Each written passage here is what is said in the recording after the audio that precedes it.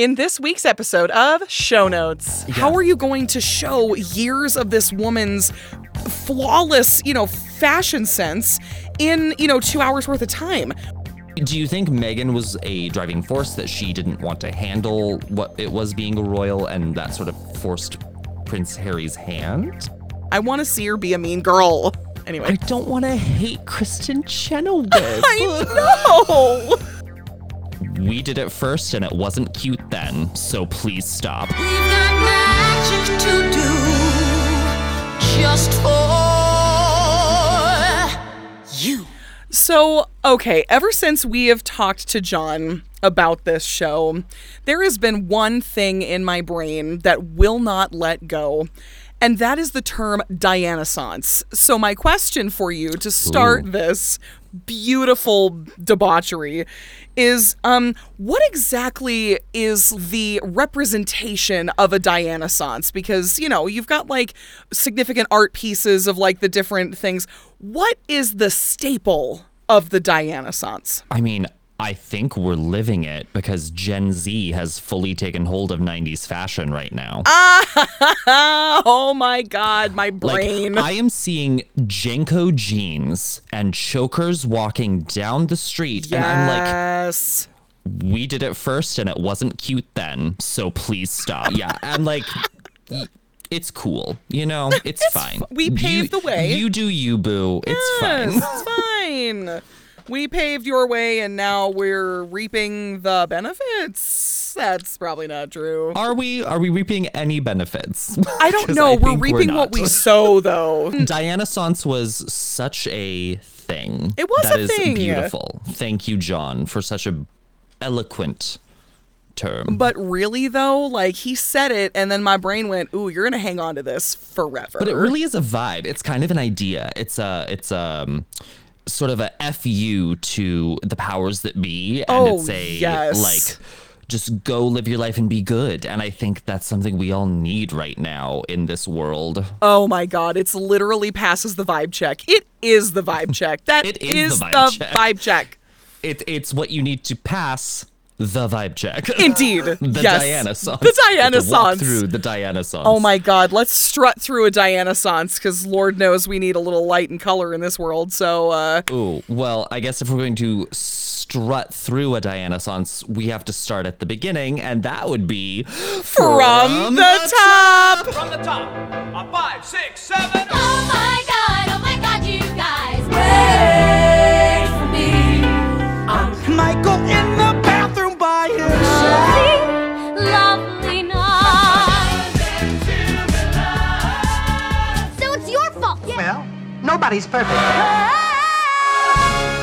Ladies and gentlemen, welcome to another episode of From the Top, your favorite musical theater cast and review. My name is Mary. And oh God, I almost did Cockney. No, that's wrong.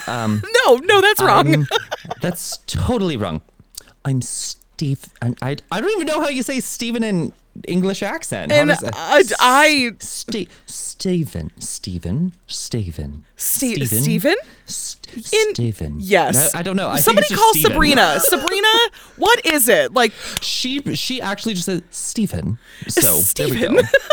Okay, there we go. We need to have her on soon too. Oh my God, she needs to come back on this show. That would be just absolutely delightful. And I miss the Queen Bee. I miss Queen Bee, and she now has a little baby bee. She's got a baby. Oh, she does bee have a now. baby bee. Yes, it's so cute. Her baby bee is adorable. Anyway, let me get off of that obsession for one hot second. This evening we are finishing our coverage of Diana the musical. And I seriously just, Snap Click, still such a bop. I don't know why it was a banger, but it's hooked into my brain and it won't let go. It's so good. It's Yeah. literally so good.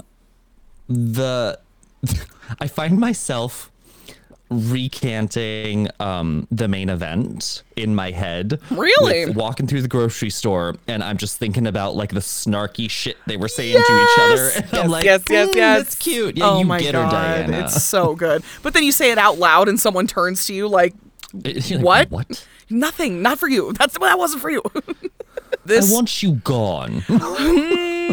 Do you ever have those moments where like that you say the things out loud? Like if you've heard the song long enough or you've done it that you say in the response dialogue like in public and then someone looks at you funny? Like is that a thing that you do? Okay, good. Oh, I sometimes am that person walking down the street and I forget I'm not the only person around and I will just start like responding with the like Yes. Oh. And then you get the funny look and you're like, oh, I am so sorry. Oh, sorry, I'm in that my was own world. Yeah, that was not Don't for ruin you. my Diana-sance right now. I don't think John knows what he got into by telling us the term Diana-sance. No, he has no idea. I don't He has think so. No idea. God, that's so Trademarked funny. TM. Thank you, Trademark John. TM. Thank you, John. We'll split the You residuals. get 5%. Yes. God, that's just. But I mean, I think I was talking to a couple of people about this show actually, and obviously, you know, I mentioned it earlier, but like I never really knew that this was a show. And then when you told me it was, I'm like, how in the world are they going to make The Life of Diana Spencer a musical? And then we've watched it, we've talked about it, but it is so cool to see a show that was like kind of centered around one strong, like a strong female character. And, you know, she had a lot of really great moments and, I don't know, it rekindled a lot of things in my brain that I guess I had kind of suppressed because like you mentioned it, she was a major part of our childhood. Like that was totally. a major historical event that happened while we were kids. And I think that although it got a lot of flack for it, like some parts of it, you know, or a lot of it, I suppose, that a lot of people really didn't like. I mean, there are worse shows that have been created in the grander scheme of theater. So, like, I think telling the story of like a strong, you know, woman who like only became strong because of her circumstance, like, I don't know. I mean, I think it's a good story to be told. So anyway, I was pontificating. Cut me off, please. I totally agree. And actually, I'm not going to skip ahead to Actor's Nightmare, but since we're talking about it now, before we go into notes from a director, I want to bring this up. Do you think this show passes a Bechdel test? Because while she is singularly wanting just the love of one man, she's also sort of talking about bigger things and wanting to drive her own path. Right. So it's almost like the man is taking the back seat to her larger needs and wants. Yeah. But it's still sort of man focused. So do you in your head feel this passes a Bechdel test? Ooh. Or does it not? That's a really... Oh, and I should say Bechdel test. So a Bechdel test means that the leading ladies or the ladies of a show, the main character ladies, are not necessarily driven by finding love or being accepted by men, or it is not, you don't need no man. Right. Essentially makes a show pass a Bechdel test if you don't happen to know what that is.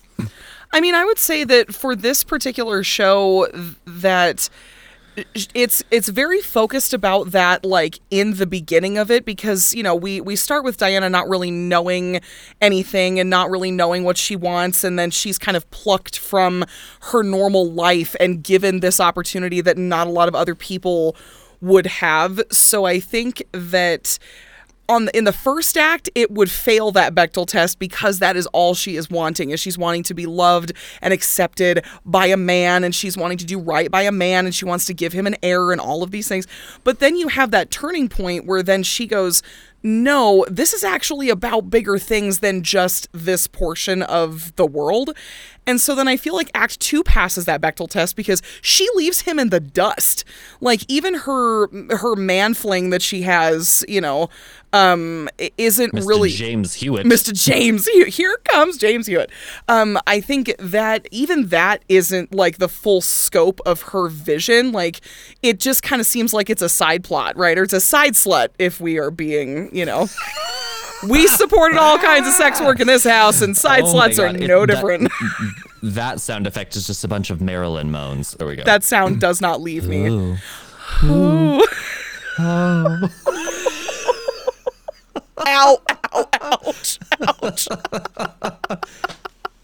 Oh my God, ow. But yeah, so I mean, I would say it kind of sounds like a cop out, but I feel like overall it passes it. because of the strength that comes from the second act. And it's just the way the story is written, there's no way it would pass it in the first portion of this. I still have a stitch in my side right now that I am trying to let go. I can't breathe. can't. This is great. It's so good. Ow. No, I actually agree with you. And because in a weird way, I feel like it's almost expounding on a Bechdel test. I think it's also important to show, maybe at the beginning of a show, a girl can be pining after a man. Yeah. Or a love interest even. Sure. But I think it's good to show farther on that you don't need no man.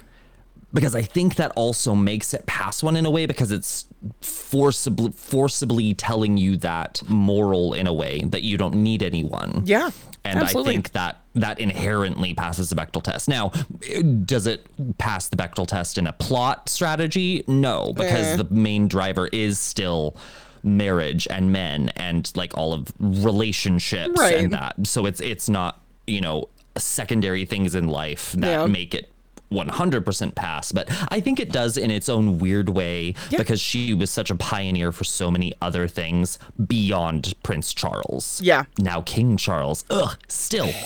Gross. I can't. I No. don't.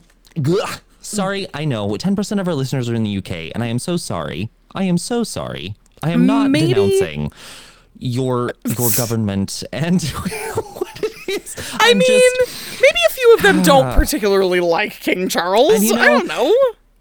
I mean, it is antiquated to some degree, but at some point it's still almost, I get it, because it's a heritage thing. It's just part of your history, and you feel it. It's like the soul of the country in a way. And that's just what Yes. it is. And so you can't take that away from anyone and who you are as an English man or woman. So As an English person. I think having side sluts and all, we need to take a note from a director.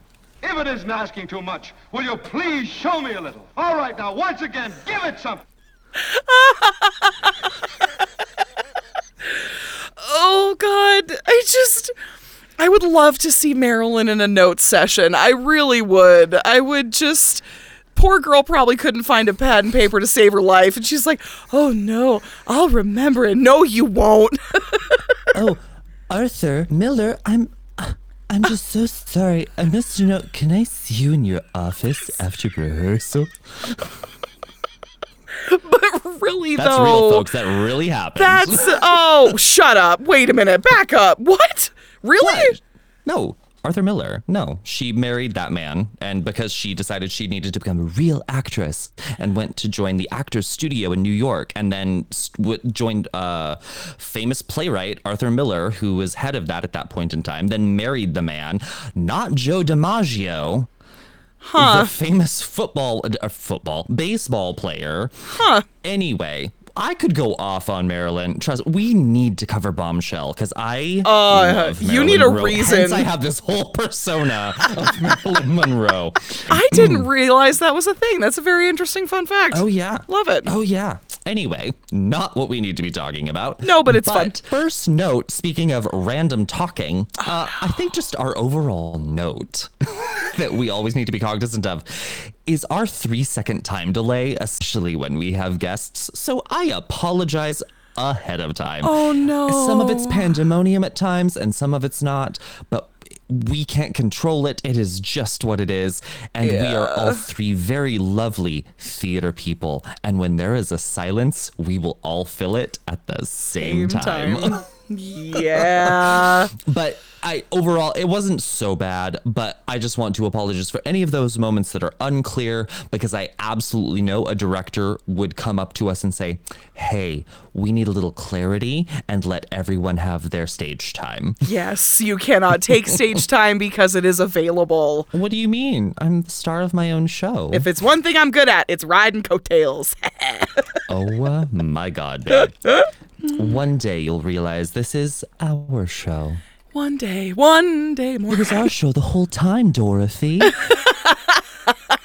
Oh my God. I clicked my heels, but they weren't ruby heels. And so, that's why I ended up in Where the hell am I? I don't even know where I am. You're like, is this Narnia? Why is there a queen offering me Turkish delight? Let's be real, though. If it was Kate Blanchett offering me Turkish delight, mood, bet. You'd be like, Yes, please. Yes, the answer is just yes. Heyo. Heyo. way to magical, mystical lands. Not our what if segment. That's Aw, later, but man. I know. Fine. Well, sometimes crazy things happen. We say the wrong things, and John actually reached out and wanted to add a few corrections of his own because he knows that we do this on this episode. So he, of course, wanted to be a part of it. I told him to like record his own bit and send it to His us. own but bit? I don't know. He did not do it. So Well, I calling out mean, John. wait a minute. We say the wrong things? That's not true. How dare you say such slander and calumny? If no one could tell, that was I wicked know. sarcasm. No one. Wicked Just- wicked sarcasm. Like Love. Yes. yes, there we go. Okay. Well, John just wanted to make a couple corrections in some of the names he was dropping, some of the friends that are part of this show. Sure. He believes at times he was switching out of one of his people, one of his friends. He kept saying Laura or Lauren, but the friend's name is Laura, so absolutely wanted to clarify that. And then he also found out our wish came true, and he wanted this to be forefront. Quoteth John. Also, I am happy to report that when the show opened in 2021, they did cut the tag at the end of If Like the World. Yay! So it does end with Diana walking upstage. And that is literally everything. I'm so happy about that. Good. Give her the ending she deserves. Oh. Exactly, And Charles can go count sheep with Camilla. I don't know. Something Yes, family I'm sure friendly. that's all they do on Sundays. That's what they do. Gross. Go do it on a Sunday. No one cares. You know, I kind of combed through our entire episode and I'm just trying to find clarity or like other things someone would say, oh yeah, you need to like make sure you need to correct that. You need to do everything. We did a pretty good job of sticking to plots and dates and names and all that. And there wasn't any egregious names that we had to try to pronounce this time. So the only other thing I thought maybe needed some clarity was the Thrilla in Manila comment. Oh, sure. Because it's a whole song that is, and the thing gets repeated. But for anyone who's not aware, the Thrilla in Manila was not this particular incident between Camilla and Diana. The Thrilla in Manila was it's a boxing reference between Muhammad Ali and Joe Frazier in an iconic, nearly like death match, October 1st, 1975 fight in Quezon City, Philippines. So that's the whole thing because it was an epic battle. So it just so happens Camilla rhymes with Thrilla in Manila, which was the headlines of the 1975 Sure. boxing fight. Of course. They just found the irony in that and decided, oh, it's like a boxing match, a larger than life boxing match between two major icons. Sure. We're going to throw it into this main event Yes, song. of So course.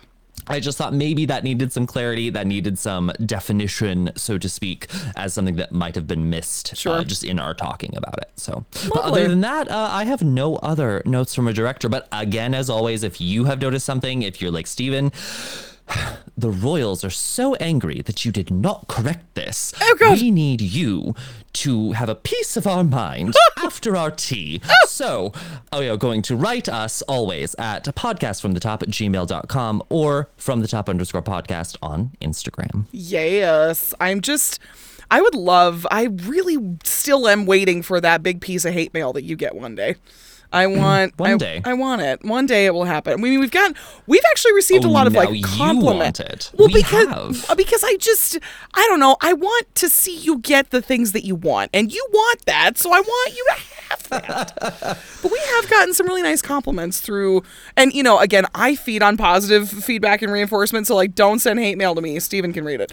You're a sandwich person. You need the good with the bad and then a good. Yes. I'm just like, I do not sugarcoat me. I just give me what I need. Yeah, give me the bad. Give me the bad and let's move on. Yeah. You're like, I'm not going to waste oxygen. Let's go. Yeah, see, I'm all about wasting oxygen. Waste it. Tell me how good I am, please. Thank you. Well, I guess that's kind of a good segue, because if one of us got the random other type of reinforcement that could be construed as an actor's nightmare.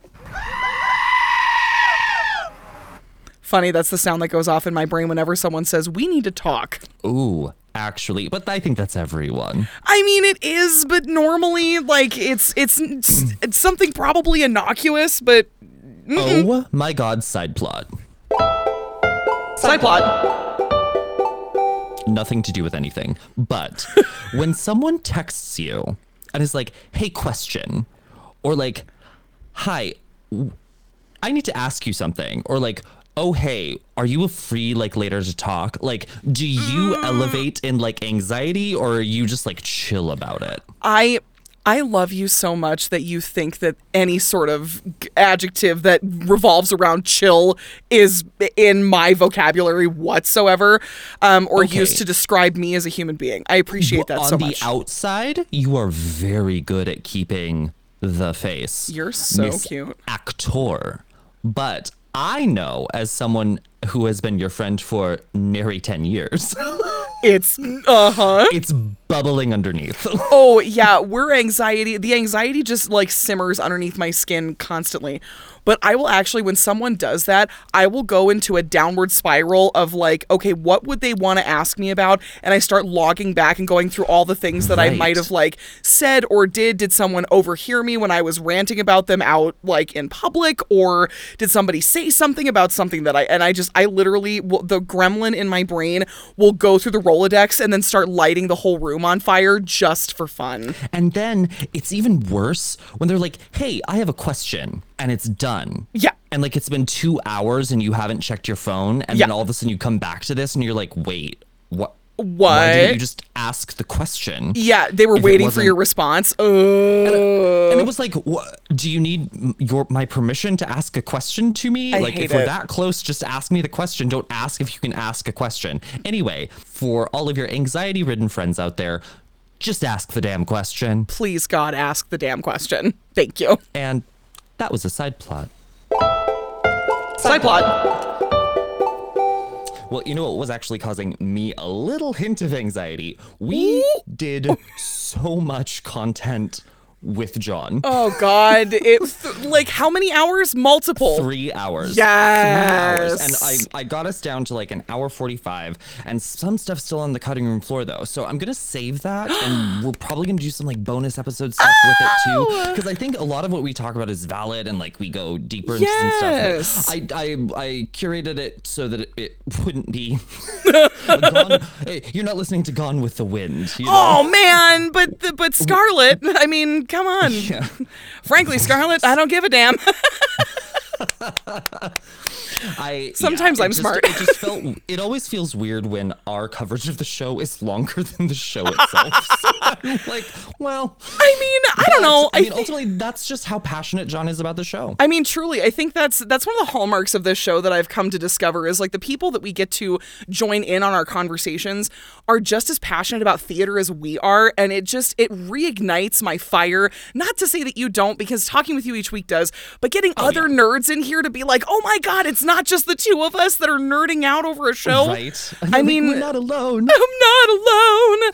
And it's just like, I could literally sit and listen to John talk about, I mean, musicals in general, but like I could listen to him talk about this show forever. He's so passionate about it. Oh, it's so good.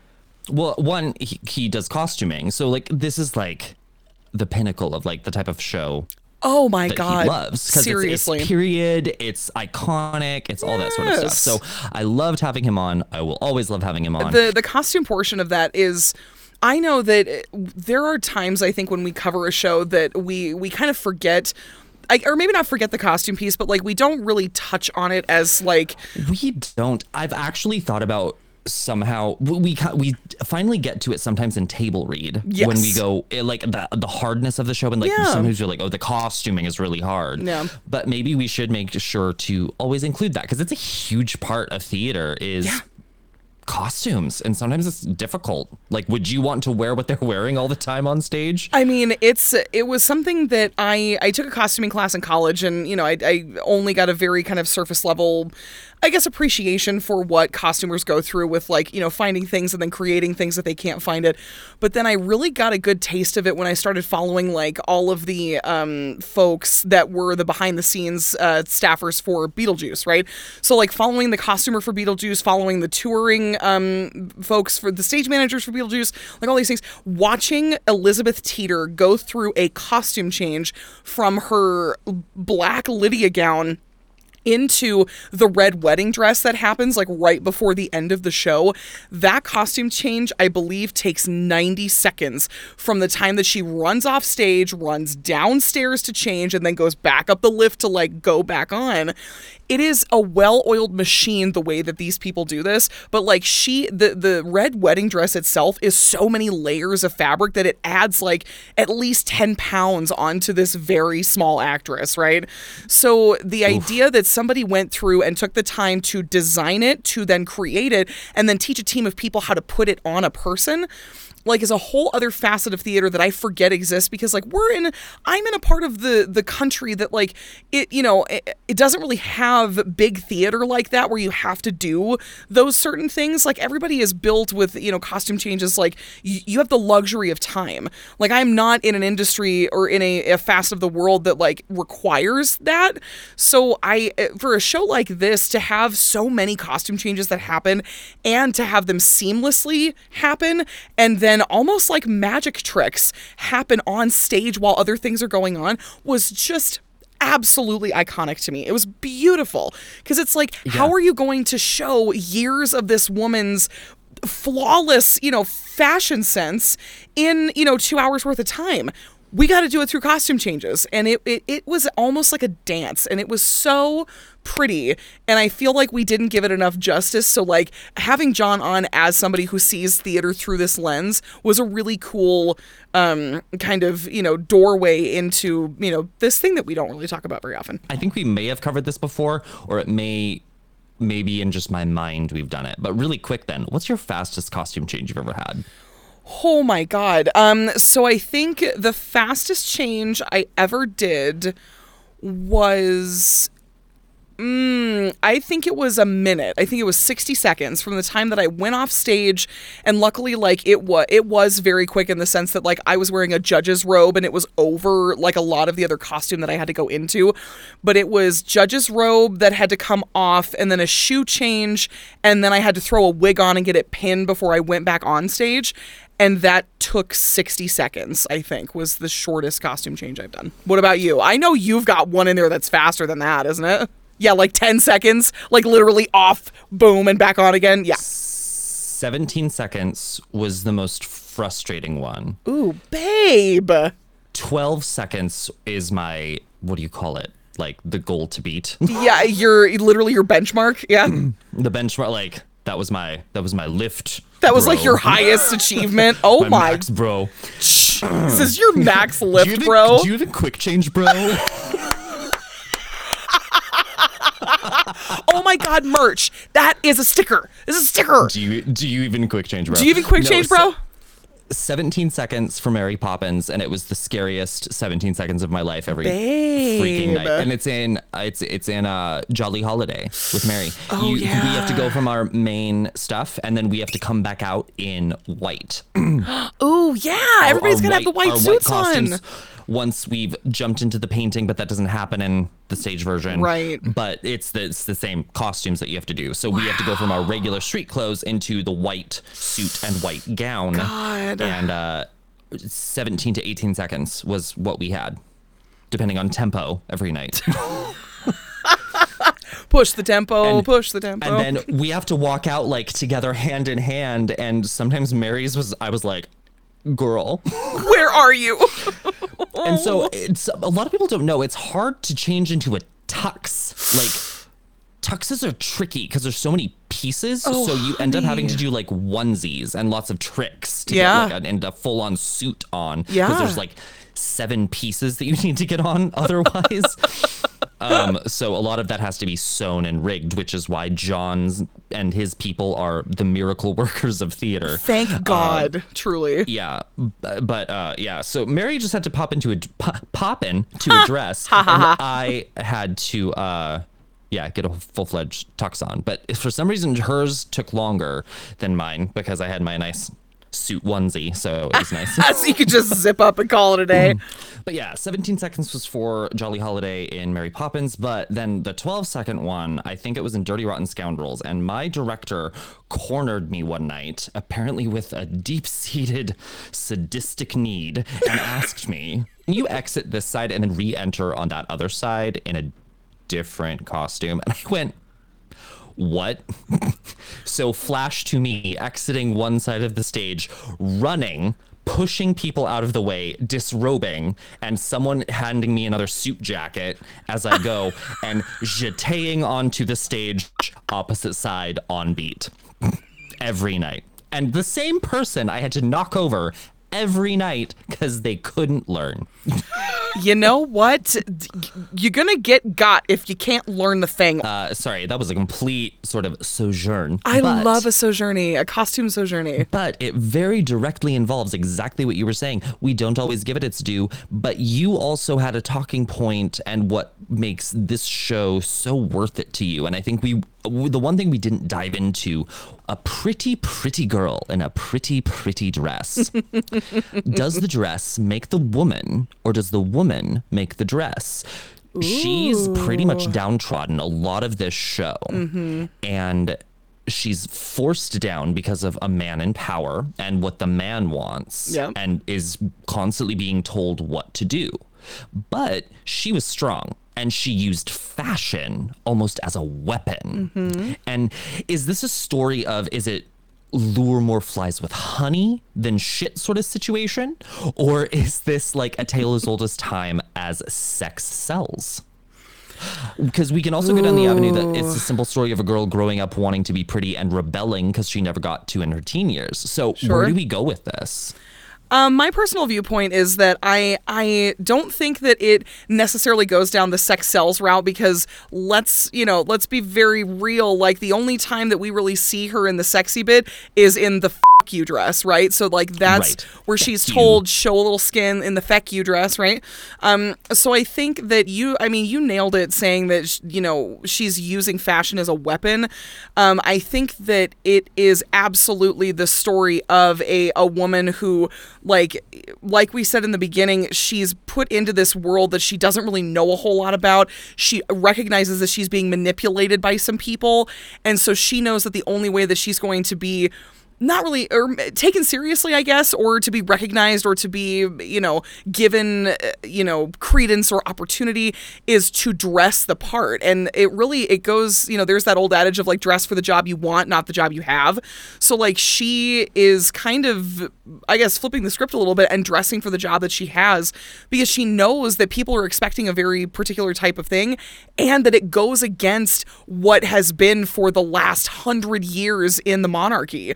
Nobody dresses like that, right? So then she understands that to be a woman of the people, she needs to dress in the era that they are living in. She can't be dressing in the 1800s, right? So I think that it's absolutely a story of a woman who starts out not understanding the world and then grows into her own potential. And she knows that she is the one who's being recognized more so than her husband. So she's got to look the part. And so it's like putting on a costume and playing a part in a show.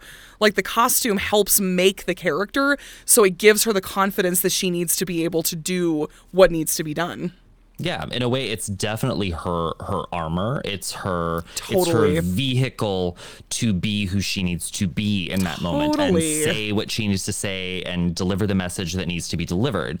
I just find it funny because this idea of royalty is in a way antiquated. We brought this up earlier. It's this old adage. It's what always has been. But we've even moved on.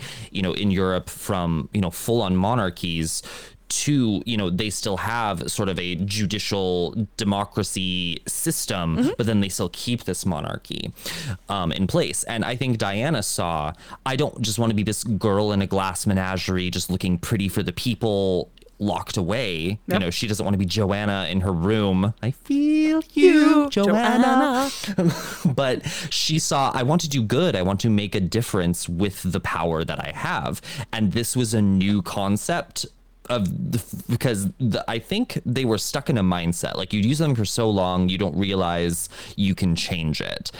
And I think Diana was a breath of fresh air to be like, no, we have actual power to make good change. Absolutely. As opposed to what has been, or was done before. We can pave a new way with the clout and status and opportunities that we have that other people don't. And isn't that the point of being the head of a country, the leader, the icon, so to speak? Absolutely. I think using her fashion to get the front cover of a magazine to push her message is like the best sort of like undermining of I can even think of. There's nothing better. No. She's like, fine, paparazzi are gonna follow me. Fine, I'm gonna look feckin' awesome and be like, I'm gonna say my message to them and they're gonna report it. So here we go. Oh God, yeah. Well, and there is just something so, I don't know, iconic about when the right outfit just hits. It slaps, and you just, the second you put on that thing that makes you feel fire, you walk into rooms differently, you talk differently, you embody whatever character it is that goes with that outfit. Like, I mean, I become a boss when I put on a vest and I got a pair of slacks and my clack-clack boots. I don't care who you are. I will strut into any business and go, oh yeah, I own this joint.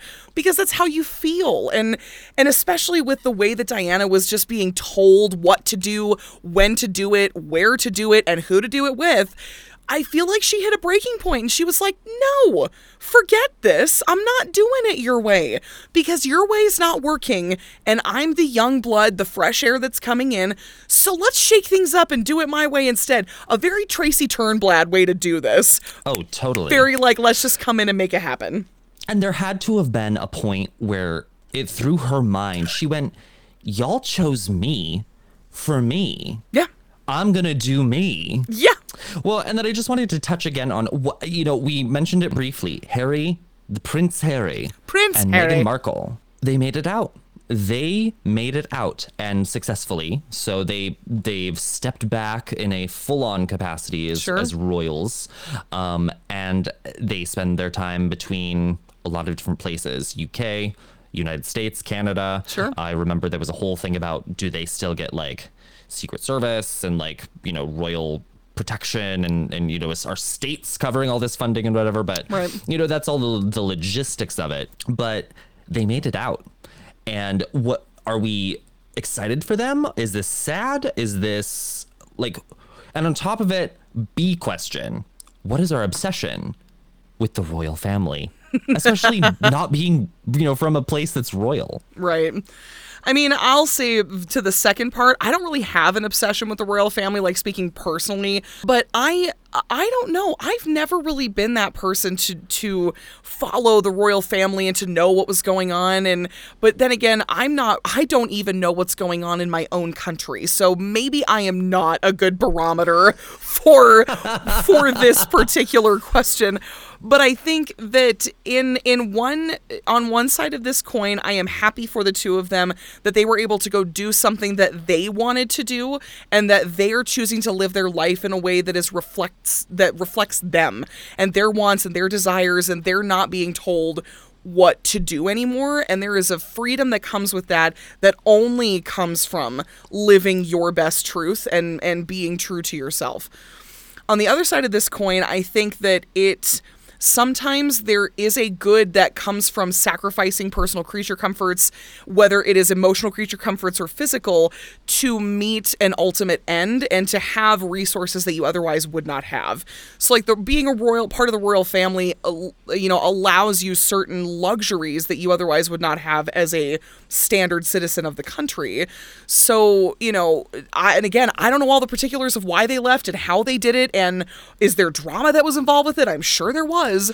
Well, so much of it is so shrouded in NDAs and mystery and Right, whatever. And then, right. but then there was the Oprah exclusive that she got to go interview them. But some of Right. it felt so not produced and staged, but some of it was very, they bore their hearts and what they were feeling and how constricted it was and how this just wasn't what they wanted to do, who they wanted to be and how they wanted to live anymore. And that was the gist of the entire interview. But then, they dropped some bombs along the way, but there has to be something said to completely sort of defect, and especially having just covered the Book of Mormon and being an ex-Mormon now, not having gone to church for now half my life on this earth in the same way, having to make that choice to say no longer how I want to live my life. Sure. So I get maybe a portion of that, and this is a major life change because I'm going to be true to myself and who I know I am. I'm no longer going to live for other people. So I think there's a huge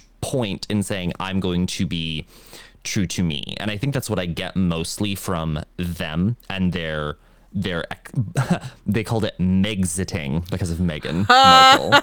I went, oh, that's pretty great. That's fabulous. Do you think Meghan was a driving force, that she didn't want to handle what it was being a royal and that sort of forced Prince Harry's hand at all? It's very it reflects a lot of the story of Diana, where Meghan comes in. Yeah, that's why I wanted to talk about it, because I'm finding so much similarity. And for Meghan to be Diana and for Prince Harry to then be put in Charles' position and knowing exactly what his mother went through. Yep. I feel like she absolutely was probably a driving force in the ultimate decision that happened between the two of them. I mean, there is that fine line between, talking to your spouse about something that they're struggling with and supporting them in whatever decision they want to make to handle that, and then gaslighting them into thinking that it's a problem and then getting them to move on that thinking that it's a problem. So, of course, not really knowing the inside conversations that the two of them had, when they're laying in bed at night before they go to sleep. There is absolutely an influence that a wife has over a husband, or that any spouse has over their other spouse. And so were it not for her, I don't think, not knowing really Harry as a person, I don't know if Harry would have had the strength to have done that himself. I think that he needed the support of someone to go, hi, your concerns are valid. What do you want to do about them? And then ultimately making that decision. One has to think his mother essentially did make it out, but then died. And this is what she wanted for the family. This is how she wanted her sons to live. Sort of like this duality, right? If anything. So that has to have been running through his mind his entire life, and then falling in love with a non-royal, and then having this sort of all happen again. Yep. It just sort of, it's almost like weird full circle in a way for him, where he finally maybe got to live out the life that his mother wanted. And I think that's kind of beautiful. Oh, it's absolutely beautiful. And I mean, you will always find people who are on the other side of the fence who are like, how could you give up all of these things, all of these resources that you would have? And I mean, obviously, like even I just mentioned that there is every decision that you make has that list of pros and cons that you have to weigh. But at the end of the day, your decision is the one that you made, and it's the one that's best for you. And people can judge you for it, but the only person that has to go to sleep with that decision at night is you. Absolutely. So I think that's really awesome that, like, yeah, that you bring up the fact that Diana did not want this strictness for her sons. She wanted, them to be able to live their lives and to be their own people and not just, the prince of whatever. Like, their identity was not just their title. She wanted it to be inherently part of themselves. So, I mean, but, again, behind every great man is a woman that's rolling her eyes. So, you know. Absolutely. Well, and what? We're the crazy, wild, independent Americans spouting off about something we know don't very know. little about, and Yes. have not grown up with. But Yes, no. that's the American way. We have opinions and we can voice them freely. Exactly. So, ta. Ta-ta. But speaking of vastly American, Hollywood is in America and the Great White Way. Yes. And you know what needs to happen every now and then is an open casting. So I think we need to go into a quick cast. God, I hope I get it. I hope I get it. Oh, my favorite part of this show, because it's almost, it leads beautifully into like our thought exercises that we go into, which is super fun. Right, yeah. It's almost like you did it on purpose. In our last episode, the call sheet of this is like, you've got your kind of 4 staple characters, and then you've got everybody else who kind of comes in and out a little bit of Diana's life and the royals and all that. So tonight, I think we're only going to cover 4 main characters. I don't think that we need to go any deeper than that, and please correct me if you would like to do other things. But I think the 4 people that we should really talk about tonight are Diana and Charles, and then I think we need to do Camilla, and then the Queen. But I don't think we need to do anybody else than that. Honestly, Yeah? those are the driving forces, and anyone else is sort of like existential. Okay. Like it's not. They're sort of on the periphery of this entire thing. The 4 main people that I would want, Right. are these people. Right. Okay. And anyone else is the fun little side. They're side sluts. It's fine. As a reminder for the things that we're doing right now, you have a pin, a veto, a swap, and an executive prerogative. So if at any point you want to change things or do other things, you're running the show, so you're welcome to do that thing. All right, so here's what I got for 4 characters that we're casting tonight: Diana, Camilla, Queen Elizabeth, and Prince Charles. So before we get into this, I know that in our initial coverage of this episode, we did talk about how, much like we talk about in a lot of our episodes and a lot of our quick casting, always, casting for talent, not necessarily for race. But I think for this particular casting, we are going to go a bit traditional, but I do still want to stand by the, kind of culture, I guess, that we're putting forth in the show and the staples that we have when we do this. You can always, cast for talent. Don't necessarily cast for things like, going with a particular race. But keeping that in mind, the first 2 headshots I'm going to throw at you for Diana, one has actually been, because of course I kind of cheated a little bit, and I Googled who has played Princess Diana. So This one's hard. This yeah. one's hard. Yeah. So I think that, I kind of went off of this list of who has done it and then who could do it. So the people I'm going to give to you are Emily Blunt and Natalie Joy Johnson are your 2 for considerations for Diana. Natalie Joy Johnson. What has she been in? No, she, She is a dead ringer for Diana. we like. That's crazy. Was she Elle Woods? Oh, actually, it looks like she was Enid. Enid. Oh, Enid Hoops. Gosh, wow. Right? And who else did you say? Sorry. Emily Blunt. I mean, come on. I know, right? Like, it's, Okay, so wait. Let's, we're really bad at clarifying this lately. Are we doing this one for stage or are we doing this one for like a film? Well, actually, let's make it a film, because then like it creates this whole thing that like John and you and I had talked about. Sure. Where it felt like Diana the Musical was meant to be a film, so Sure, to speak. sure. And how about we do this? It's a musical film Okay. of Diana. I will say that the majority of people that I have chosen are from Broadway, but I know that they would probably be able to translate into film. I know I kind of love went different than I normally do, but I'm trying to be better about, not keeping my throwing in the Broadway. Yeah, I can't just keep my feet in film, because that doesn't make any sense for a that's okay. podcast about musical theater. So, I mean, it only took me 2 seasons to figure that out. So I'm loving Natalie Joy Johnson. If anyone out there wants to look it up, she really, like, if this were on stage, I'd kind of believe it was Diana reincarnate. Right. But There's something about the ability of Emily Blunt to just completely transform into whatever is needed that I'm loving about this. Yeah. So, and I do love that she's already British, and so that's kind of like let's keep it at home, you know? Right. So, Right. So I like this idea. I don't think we've used Emily Blunt in a minute or ever. So why don't we go ahead with an Emily Blunt? Ah, delightful. And then we could keep Natalie Joy like when it eventually goes back to Broadway. As a whole thing. Yeah, it's absolutely. A whole thing. So now, knowing that Emily Blunt is Diana, here are your options for Camilla. Oh, God. I really hope that you don't laugh at me for this, but you might. So your two headshots for Camilla, I have Kristen Chenoweth and Kelly O'Hara. What? Yes, come at me. Tell me what it is.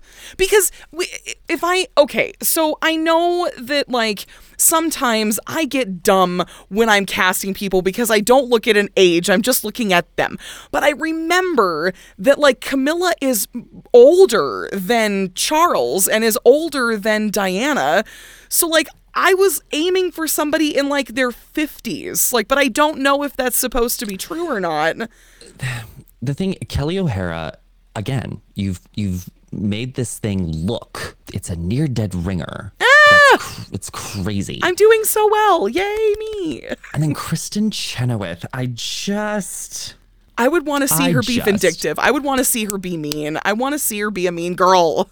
Anyway. I don't want to hate Kristen Chenoweth. I know. Oh my gosh, and she's so short. That is true.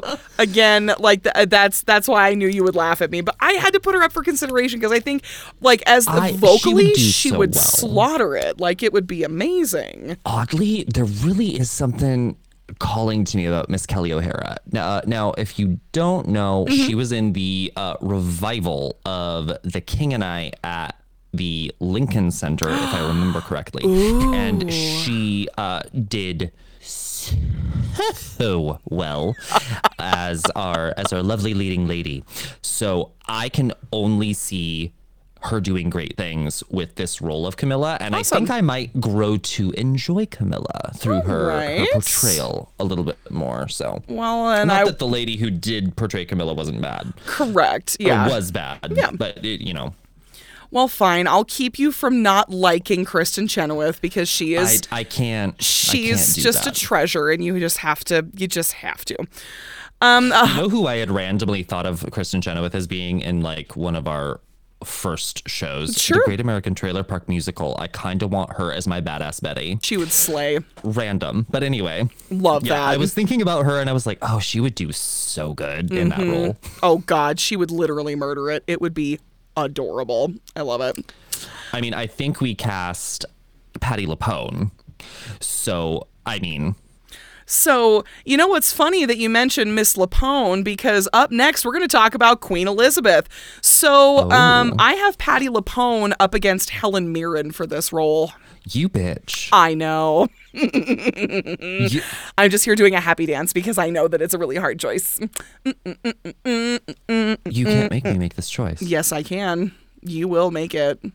Patti LuPone. Uh-huh. Or Helen Mirren. Uh-huh. Oh, you bastard. Okay. So, this is actually going to be easy. Oh. I do not believe Helen Mirren would do as much justice to the song that we all agreed was like one of the saving graces of this flopped show, An Officer's Wife. I do not think she would hold a candle to what Patti LuPone would do with this song. So for that song alone, I'm going to cast, again, Miss Patti LuPone. Now, see, and I appreciate that.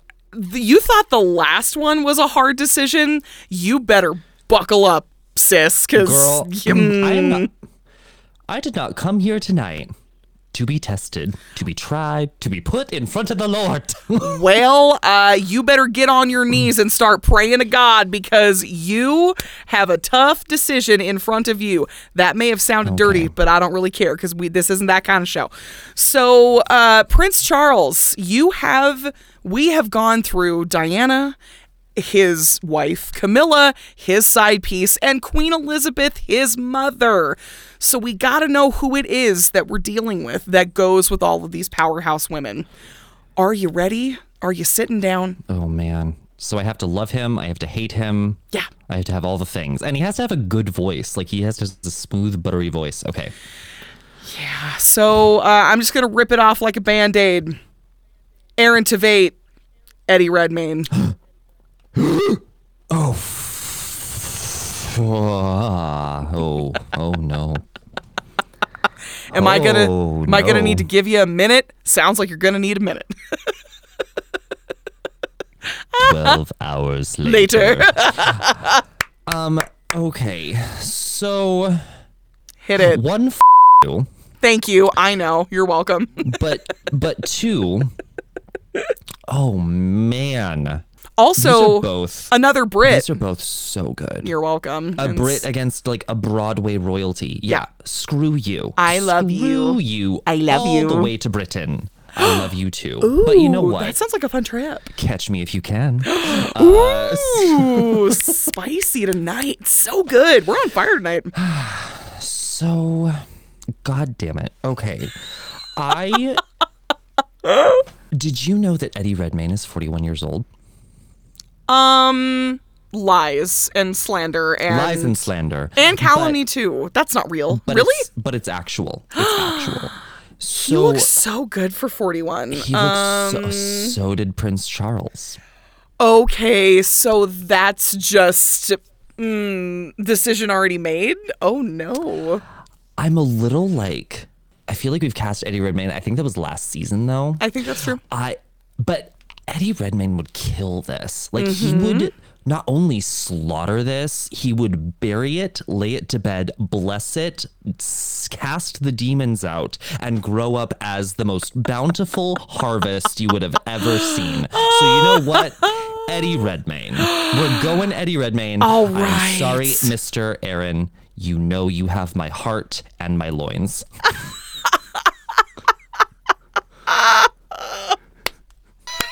That's so good. Wait, who's the other guy then that we cast? Oh my God, an American Psycho, not Christian. Who is it? Oh no, Christopher? I don't know. Something also has your loins. Seems like you're lending out your loins to a lot of people. Side slut. Oh my God. Side sluts TM. So good. Here is your final quick cast for Diana. Our titular character, Diana, is Emily Blunt. Camilla is Kelly O'Hara. Queen Elizabeth is Patti LuPone. And Prince Charles is Eddie Redmayne. Well, you know, babe, that, again, we know is my favorite portion. But where would one go to pontificate about the things that have not been? That Buckingham Palace in the sky, that one magical land called What If?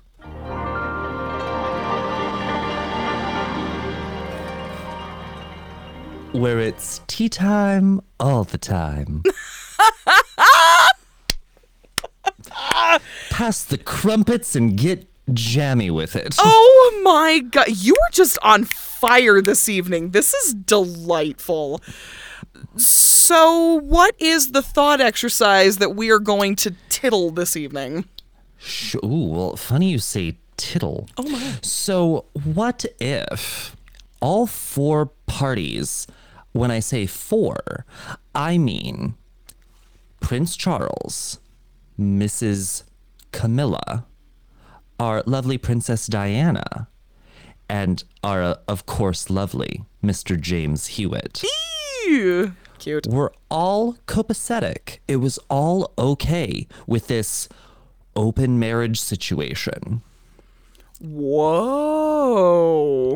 how would that have changed any outcome, if at all?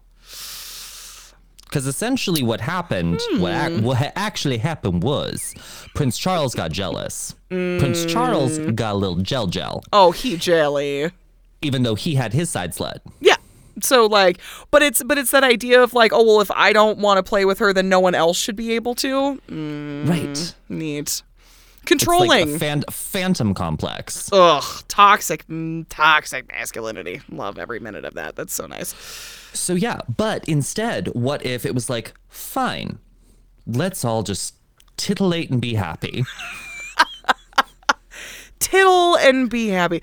Well, so I guess the first question I would have would be, you know, we already know, I think, or wait, do we know that Queen Elizabeth knows that Charles is having this fling with Camilla? Does she know that? Does anyone know that? Will anyone ever know that? Fair enough. Okay, so we're going to operate under the assumption that mom doesn't know what's going on and she just assumes that it's business as normal. Charles is still kind of in love with Camilla, still wants to be with her, isn't really devoting time to Diana. That kind of fuels Diana's fire for her to show up at this party, right?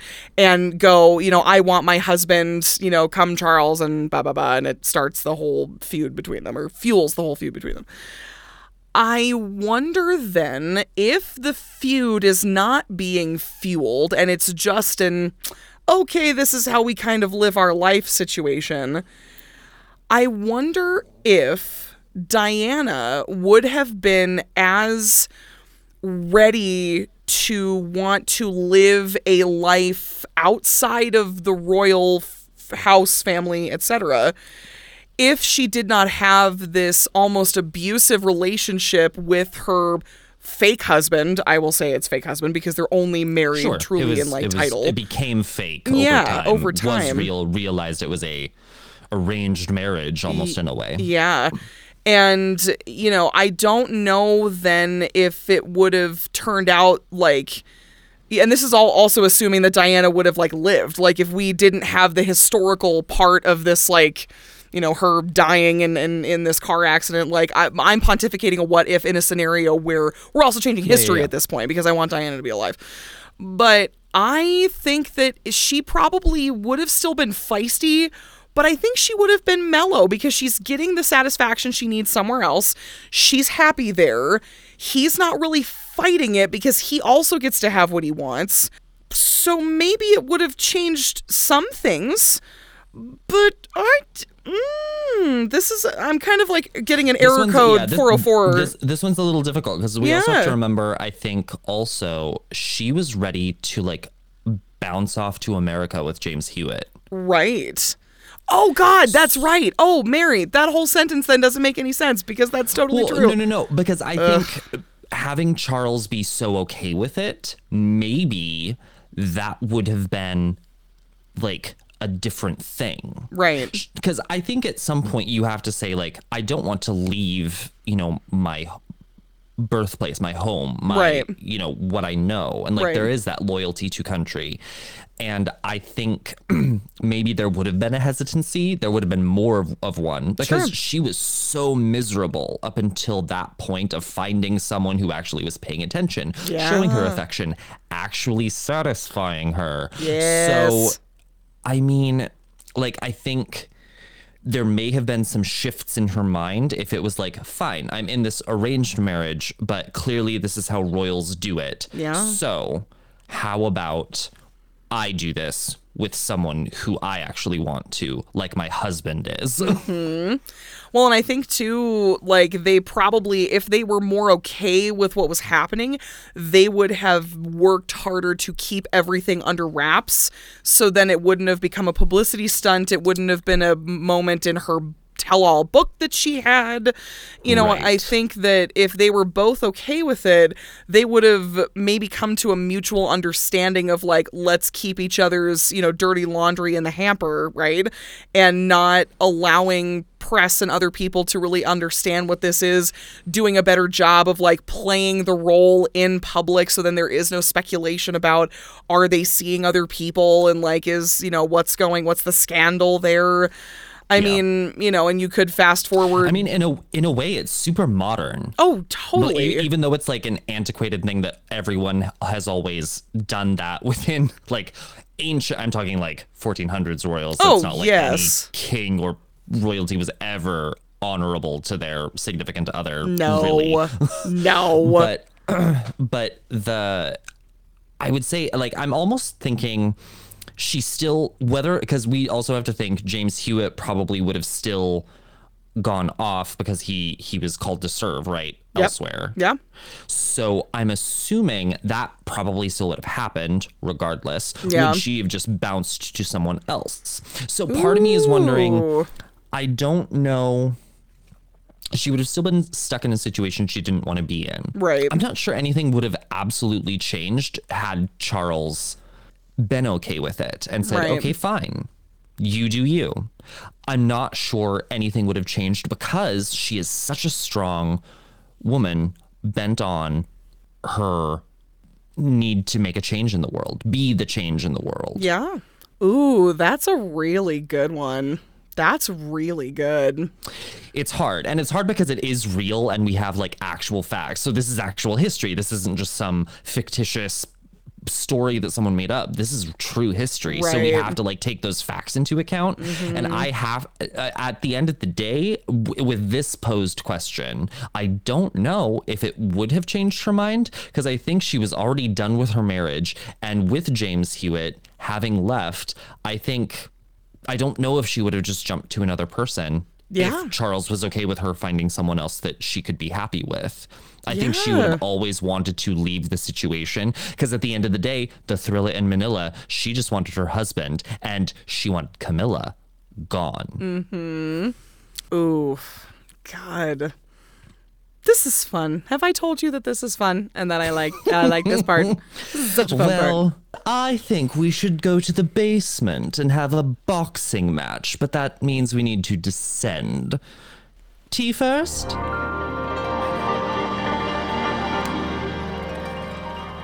Damn, you are just on fire. I literally can't even keep up with you tonight. It's so good. I've decided Diana is absolute gay icon, and she's kind of my new hero. Yeah, she better be your new hero, because like you are not allowed to participate in the Diana-sance if she is not your icon. So Hashtag Diana-sance. oh my God, John, I'm paying you residuals. I promise, it's happening. Again, we have to thank John for being a huge part of our coverage of Diana the Musical. It is just amazing. We are set to guest on his show upcoming soon, so take a check out Yes. of his podcast, But a Song Podcast, on Instagram, as well as anywhere you listen to your podcasts. Yay! Oh my God. Well, Steven, I mean, final thoughts on Diana the Musical? Again, the more I sit with the show, the more I like it. I hated it upon my first viewing, and I'm not shy about that. I was like, what the hell is this? There's rock music and this princess is singing, and it's so wrong. And eventually I've landed on it's so wrong that it's right. And she is an absolute person I think we all need to retake a look at, because I think media and the populace back 30 years ago knew it then. Yeah. And I think we need to, again, have this Diana-sance and see it now, because I think she is absolutely someone that had maybe ideas too soon. And now is when we need them, and that she would be flourishing as someone in power. I literally couldn't agree more. A story about someone who was kind of cut down in her prime and wondering what could have been, you know, with her being in any sort of position, whether it's in, you know, if she wanted to just work with every charity on the planet, or she actually got a position in some sort of government, what kind of change she could have made. You know, it is wonderful to tell the stories of those people who were cut down, before they could really do some serious good in the world. And I, again, like I've said before, I never knew how this was going to be a musical, and I am so glad that I got to participate in watching this and talking about it with you. And John was just a wonderful conversation, because it is so nice, again, to see all of these stories that have these universal themes of like finding yourself, figuring out, what your life's purpose is, what makes you happy, going against the grain and trying to institute real change in the world, and just finding your voice and figuring out like how it can do good. And I think that Diana was an excellent example of what it means to find your voice in a male-dominated world and to make people listen to you and to really take you seriously, because, we know that's kind of an unfortunate toxic fact of the world, is a lot of times women are not taken seriously upon the first go around because of the nature of the beast, as it were. And this was an excellent story of flipping that script and showing what women can do. And I am She was always a very pretty girl in a pretty dress, but she was so much more. She really, really was. And that was a beautiful story to tell, and I'm very glad I got to watch it. But now, on those feel-goods at the end, we now get to make a fool of your co-host and figure out this clue for the next show that we're going to do, the last time you gave a thing. Will you give me the clue again, just to see if I'm going to get it? I'm actually having a hard time. I can't remember what clue I gave. I want to say it was this musical will teach you a new skill. And I think was along the lines. I feel like that's true. And, the only skill I know that I can take to the bank is how to take blood out of car upholstery. So don't ask me how, because it's illegal in about 6 states. But this will teach you a new skill in a show about... And I do believe it was male-driven. In a season about death. We've already talked about Sweeney Todd, which would have been a skill. What are we doing next time? You might learn a skill from not a tyrant, not a pauper, but a gentleman. And what's that skill? Murder. Whoa. Next show we cover Gentleman's Guide to Love and Murder. Wow. Yep. This show is a farce. This is going to be different than anything we've ever covered, and I'm so excited. I'm living for this. This is beautiful. A Gentleman's Guide to Love and Murder. So this again, much like a lot of the shows that we've done, coming in completely blind. I don't really know a lot about this show, so I'll do a little research before I actually listen to a soundtrack and watch a thing. But I'm looking forward to it, because who doesn't love to learn the skill of murder? Yeah. The little bits I know, I'm excited to finally get to dive into it. So I hope you'll all come along with us. And if you want to join in on our conversations, whether it be good, bad, indifferent, royal, simple, poppers, gentlemen, and all of the things in between, make sure that you follow us on Instagram @FromTheTop_podcast so you will never miss a beat of any of our show coverage. And if there are things that you want to correct in our shows, if there are things you want to praise about our shows, or if you have shows that you want us to cover, make sure you email us at podcastfromthetop@gmail.com. This has been an excellent conversation, Stephen. Again, the highlight of my week. I say it every time we get done, but it never ceases to be true. So I think... It's so true. Even when I'm feeling down and I'm not into it, I'll sit down and I'll start talking, and that's theater, folks. That's theater, folks. It just makes me happy. It's so good. And so until next time, this has been From the Top, a Wandering Unicorn production.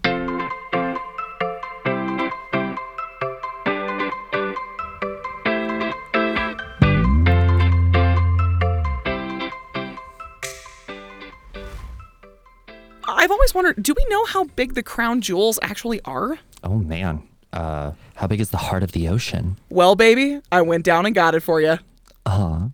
You shouldn't have.